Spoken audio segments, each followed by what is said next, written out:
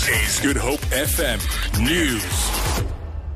A farm worker has opened a case of assault against a farmer who allegedly punched him and then tried to bribe him to prevent him from reporting the incident to police in Lutzville on the west coast. The 47-year-old worker says the farmer also slammed the back of his head against the door after he apparently walked over a piece of land without permission. Farm activist Billy Claassen. I was informed by activists there in Lutzville that a farmer has been assaulted on Monday by the farmer. He went to the police station to make a case, to open a case. The farmer heard about this and gave him 400 rand. He must withdraw the case. And yesterday we sent that activist to the farm, and she took the worker to the police station, and the case was opened.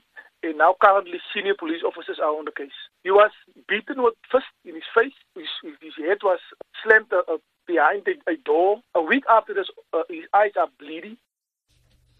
A survivor of an incident in which a cruise boat caught fire on the Hartbeespoort Dam near Brits in the northwest has spoken of how terrified she was. The South African Maritime Safety Authority says it's investigating the cause of yesterday's incident. 3 women drowned in the incident while the 4th burned to death while trapped in a toilet. Local boats sailed to the rescue and picked up scores of passengers. Emergency services spokesperson say there were about 200 people on board. The survivor says she was shocked to see flames in the cruise boat's kitchen. I was coming from the toilet.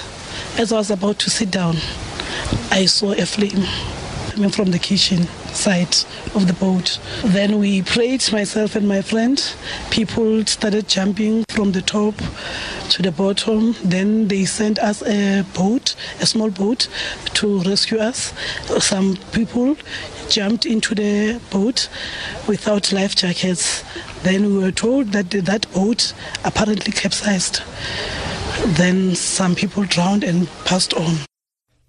COSATU's Central Executive Committee starts tomorrow at the Federation's headquarters in Johannesburg. This week, the Communication Workers Union called for President Jacob Zuma to step down with immediate effect. It's the latest union to call for President Zuma's head. A few weeks ago, COSATU's biggest affiliate, Nehau, also called for the president to resign. COSATU President Suduma Dlamini. We should allow the Central Executive Committee, which is meeting from tomorrow until Wednesday, to permeate these issues. And we should then inform you of what is the position of the Federation, because everybody has been saying, now that others have said it, what does COSATU say? The CEC will discuss every issue on the agenda which they would want to discuss.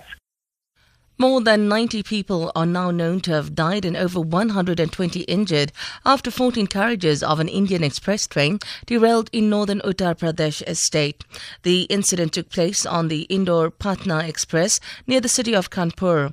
A rescue operation is underway to retrieve bodies and rescue the injured. It's not yet clear what caused the coaches to derail.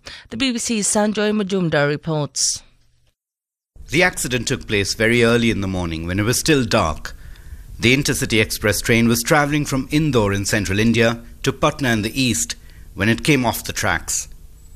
Most of the victims are located in 2 carriages near the engine, which overturned and have been very badly damaged. Rescue workers are at the site using heavy machinery to cut through the debris and reach some of the survivors. For Good Hope FM News, I'm Sandra Rosenberg.